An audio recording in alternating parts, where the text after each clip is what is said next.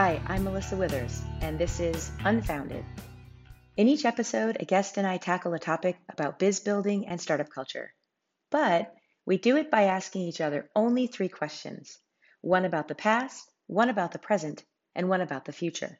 The third question, the one about the future, that's the wild card. We have not shared this question with each other in advance. And that's it. So sit back, relax, and enjoy the show.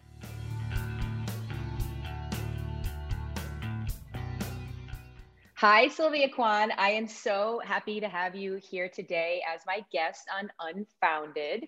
Our topic today is women investing in women. Yes. As you know, we have three questions with which we are going to explore this topic. One looks to the past, one speaks to the present, one leans into the future. And as you also know, we've given each other a sneak peek into questions 1 and 2, the one about the past and the present. Question 3, the one about the future, that's the wild card. We have not shared that question with each other in advance. It's my favorite part of the segment.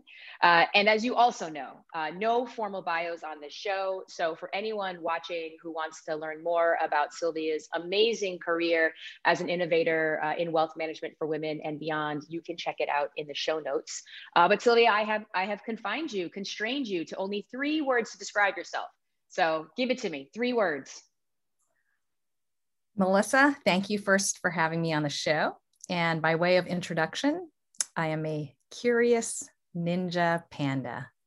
Yes, very consistent with how I feel about you. I'm now like, I can never unhear those words. Well done, friend. So here we go, women investing in women. You and I have spoken a lot about women and wealth and investing. I find the work that you do so inspiring. It's those small proof points that things are finally changing. And I can't think of anyone else I'd rather have this conversation with. So we're going to jump right in, and I'm going to ask you a question about the past. Women have fought long and hard to gain control, to earn or to control their wealth. When you look at all of the barriers that have stood in the way or still stood in the way, is there one that stands out to you as being the most significant or being especially profound? Well, Melissa, when we first started Ellevest, gosh, it's been, I think, 6 years now, we asked hundreds of women that exact same question. What is keeping you from investing and taking control of your finances? And as you can imagine, there's a whole host of barriers, including things like, cultural norms for girls and boys, the fact that the financial industry was built by men with very little consideration for the needs and perspectives of women, so on and so on. But I think there's an underlying theme and sort of a current, actually, that runs through a number of these reasons. And that barrier is actually our own fear. So it's fear of asking for more, fear of being more than we believe we can be. It's fear of asking for that raise and that promotion, fear of investing. This is what we heard from women because we believe we don't know enough. Fear of making a mistake, not being perfect, fear of being criticized for being too ambitious. I mean, it goes on and on, earning too little, fear of, how we're being perceived by others. So I think we as women, though, need to band together and really quiet those fears in each other. Banish fear in a giant circle. I love it. That's right. When I designed this, I promised that I'm not allowed to respond, and it's really hard to, because I just want to talk about that, but that's not what we're here to do today. What we could do a whole segment on fear and how it affects our experiences as entrepreneurs, as investors. So note to self, we're going to come back to that. All right, your turn. Lay one on me. So, Melissa, we all know the statistics. Less than 3% of venture capital funding goes to women-led startups. So as an investor who I know have heard hundreds, maybe thousands of startup pitches, I'm wondering what differences, if any, have you observed between how female and male founders present their companies? And do you think those differences have contributed to the gender funding gap that we see today? Yes, and yes. There's some incredible research that came out of the US and the UK that showed fundamentally the bias in how investors hear pitches. They showed that women are are 10 times more likely to be asked about risk, where men are asked about reward. Women are asked about risk mitigation, where men are asked about how they're going to seize opportunity. And I don't know any of that thought capital, but I definitely have seen it on the stage. I've seen it in rooms. I've been on diligence committees where I've seen it unfold. I suspect I've done it myself until I really brought new awareness to that. I will say, and again, at the risk of broad generalizations, right, there are lots of different kinds of women, and I work with an incredible spectrum of women, and not all women do this. But I do see a really common thread where when you think about startups and startup pitches, there's a lot of unknowns when you're building a company. So when you do a pitch, there's sort of what you know really well, like the strengths, there's like strengths and weaknesses, and then there's all the unknown in the middle. The meat of a sandwich, a startup sandwich, is actually all the things that are unknown, right? And a lot of the men that I've worked with in the past and hear from, they will describe the unknowns as potential opportunity, as being part of what makes the endeavor so exciting. And women will often be more likely to put unknowns as potential risks, that because they don't know the answer, that it must be a risk. I mean, it plays right after your fear answer. I still see that a lot today. And it's a work that I do a lot with women in the C-suite, is to, without losing your integrity and without being dishonest about what you don't know. And I know you don't know. That's like, I get that. But instead of assuming that unknowns are inherently risk, think of unknowns sometimes as opportunities. And so I think these things, in conjunction with all of the other systemic bias, racial and gender bias in investing, and how networks are made, and all, if you put on top of that, how women tell their stories, how we develop narratives, and how those narratives are seen and responded to, it absolutely has been a huge factor in that. And I do think we're talking more about it and beginning to change that, but absolutely a very frustrating part of bias in investing, for sure. That's really fascinating. I mean, right now I have 10 follow-up questions that I want to ask. I know. So I have had whole segments on that. So it's a really important topic, especially for first-time founders. All right, looking to the present. We are here today in the present day. And I've learned a lot about wealth management from my friendship with you. And I think I've thought a lot differently about it too, both as a professional investor, but just as a grown-ass lady. So I think for a long time, age was used to define how we expected investors to behave. If you're a certain age, you should do this. And I think women are really breaking the mold here, out of necessity, of course, because they're playing catch up, they're doing all different kinds of things. But I also really think women are developing and embracing entire new frameworks for evaluating return on investment, and things that are just blowing the mold away. And so I'm just wondering, what are you seeing on the front lines around that? You're absolutely right, Melissa. There's that rule of thumb that we're all aware of, that you should have 100 minus your age, in equities, and the rest in bonds. Meaning if you're young, you can take on more risk. And if you're older and closer to retirement, you should take less risk. And, directionally, that's a reasonable rule of thumb, but today there are so many more dimensions to investing. And each of us has unique circumstances and goals that really warrant a personalized approach, not only to investing, but measuring success, measuring kind of that, what is that ROI going to mean? It's no longer just about who ends up with the most money and the highest returns at the end of the day. And for women particularly, and this is what we've heard from women, success isn't measured by how much your portfolio beat the S&P 500 or some other arbitrary benchmark, but it's really whether or not she will meet her financial goals, such as, will I have enough to retire well? Will I have enough to help, fund my child's college tuition? And so it's really more of a goals-based, it is, investing is a means to a goal, and that's how success is being met. And even like goals around impact, right? Like goals around having impact with that too, right? Sorry, I cut you off. Exactly. I can't even handle my own format. It was a great segue. It was a great segue to my second point, is that we are seeing that women are excited about making a positive impact with their investments alongside financial returns. So it's not one or the other. It's really about both. So success is now really measured not only on economic returns, but also on social and environmental impact as well. So it's exciting. Yeah, I love that. I'm so glad that we don't have to. I mean, we can't follow in the men's footsteps anyway, because they've because of all the mistakes they've made, we have to forge our own path anyway. But in some ways, I'm so glad that this generation of women investors just can rewrite all the rules. I think it's awesome. Again, I'm not supposed to comment, but I did. All right, the number 3, the wild card round, the future question. Oh no, wait, you didn't ask me the present question yet. I skipped right past. Yes. Yeah, I just got so excited. Yes. Okay. So Melissa, I want to know, how do you invest in women today that carries the most meaning for you? That I couldn't have paid you to ask me a better question. It's been a fundamental shift for me in the last couple of years of my career, not only as an investor, but just as an advocate, as an entrepreneur. In the beginning, I think it was a lot about, hey, how do we get money into different kinds of companies, into more diverse founders? And I think that's important. People need to keep doing that.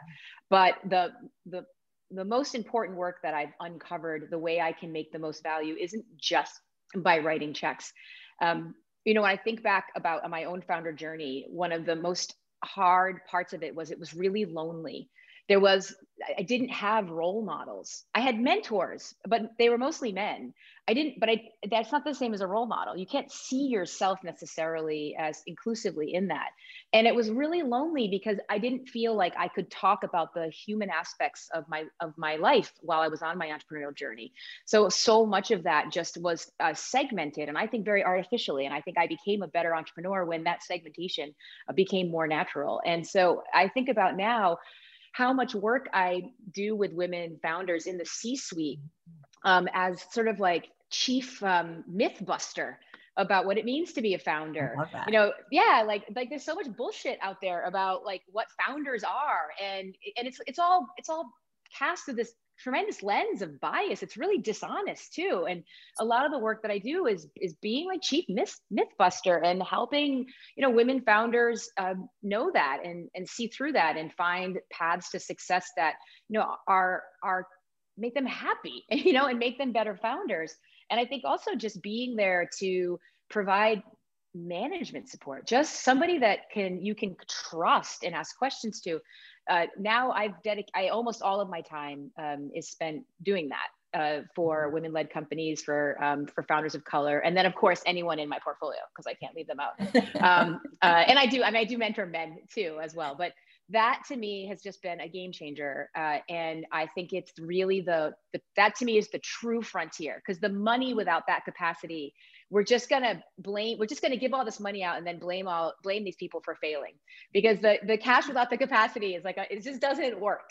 So I think we need lots of cash, but also more capacity, and that is something that I know when I get to the end of my career, I'm going to look back at this moment and feel really grateful and just lucky that I had the opportunity to do that kind of work. So yeah, that's it. Fantastic. Okay, well, now the wild card question, the future. We're going to the future machine, Sylvia, now. So I need sound effects for this show. Okay, so we've made progress creating space for women to think and talk differently about investing, about being investors themselves. But I think these are fragile victories. I mean, that's fragile victories. It's generous. You could debate how much it's even. Maybe we just move the ball. I don't even know if any games have been won yet. But fragile victories. When you think about this, is there a risk to progress that stands out to you as being really poignant or prescient, not just in terms of holding the line, but in also ensuring that we continue to make future progress?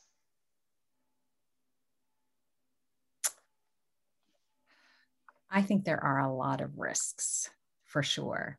I do tend to be an optimist, though. And so I do think there is a tidal wave kind of coming. And I think it kind of goes beyond investing. And what I mean by that is, I think today more than ever, and this is where it kind of impacts the future, there is a lot more attention and visibility on women. If you just think about, for example, our new administration, for example, the she session that was caused by the pandemic. So there's a lot of heightened awareness, I should say, with this. And so my hope is that heightened awareness will create that momentum to kind of like run over some of these risks. And I think, one of the risks, because as you said, we fought so hard to kind of get where we are. I would say one of the risks is women not doing as much as we can to help other women. I still think there's some, some, and it's not so much, selfishness. It's just maybe we don't think about it as much. We don't talk about it as much. So I think having more community around it and having more conversations like this will help definitely mitigate that risk. And then I would say the third one is, in some sense, I feel like it may be complacency, like, oh, we've gotten this far already. Yay, we're good. And we're like, whoa, no, we got a long ways to go. We need to keep pushing and keeping that energy up and not being complacent with the little bit of progress that we have. But great question. Now I want to think about it more. Yeah. Well, when I hear you say that, when I hear you say that, I think about where you started and you talked about, like standing together, standing in a circle, standing together, and I think that you're right. I'm an optimist too. And I think it's really hard to stop a wave. So I think that we have that in our favor. So, all right. Last question. Okay. It's on you. Speaking about waves, Melissa, if you could wave a magic wand and change one thing to advance women, what would that be? Can it be magic, or does it have to be like work we really have to do?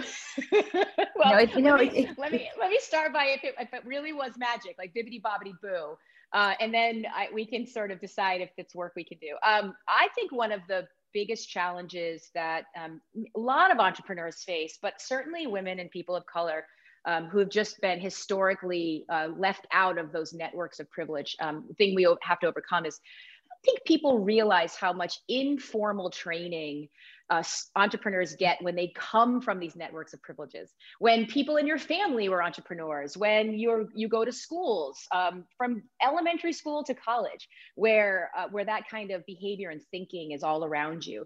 Forget all the obvious stuff about having a mom or a dad, right, who can give you money to fool around. Like, put all that aside. Just informal training that really shapes how you develop a narrative and language around yourself as an entrepreneur. I think we don't realize how many women have to learn by effort versus osmosis. And the differences between learning by osmosis and learning by effort. And I think from all of us, our lives are some dynamic mix of those two things. But as the first person in my family to graduate college, the only person to ever get a master's degree, my father was a pipe fitter at a submarine, base. My mom was a stay-at-home mom and worked retail on the side. I didn't learn from osmosis until later, until I sort of fate brought me into the company of people who taught me about business and things. And, I think about a lot of the people that I work with who have to do double effort. They have to travel twice as much distance to just get to the starting block. And I think, how do you compensate for that and recognize that while not taking responsibility away from that person to do the effort? But I don't think most people realize when they come out of these networks of entrepreneurial privilege, how much they picked up by osmosis and how many literal hours and weeks and days and years of their lives didn't need to be dedicated to effort to either absorb that information or those skills. And when I think about that, I am optimistic because, I know how far I went, and I see others who started out way worse situation than my own, who are now just over here. So I know it can be done. But when you're in progress, in motion, compensating for missing knowledge, you don't have a lot of time and you don't have a lot of room for mistakes. And so I think about that learning by effort versus learning by osmosis, and how can we get more osmosis faster to more people as a kind of great equalizer in our world. That's fantastic. Yeah. I think about that a lot. Yeah. I think about that a lot. That would be a little bit of magic. Yeah. It is. Yeah. Like if I could just be like, doop, doop, doop. Like, yeah, it would be like some kind of weird sci-fi, right? Where you could put like some training chip in. But then, then of course there comes all the troubles with what else are you sticking in there that you don't want to stick in. So, well, that is it. We've come to the end of our session together, talking about women investing in women. And I really enjoyed it and appreciated it so much. And just want to thank you again for taking time to be with me today. Thank you so much, Melissa. This was a lot of fun.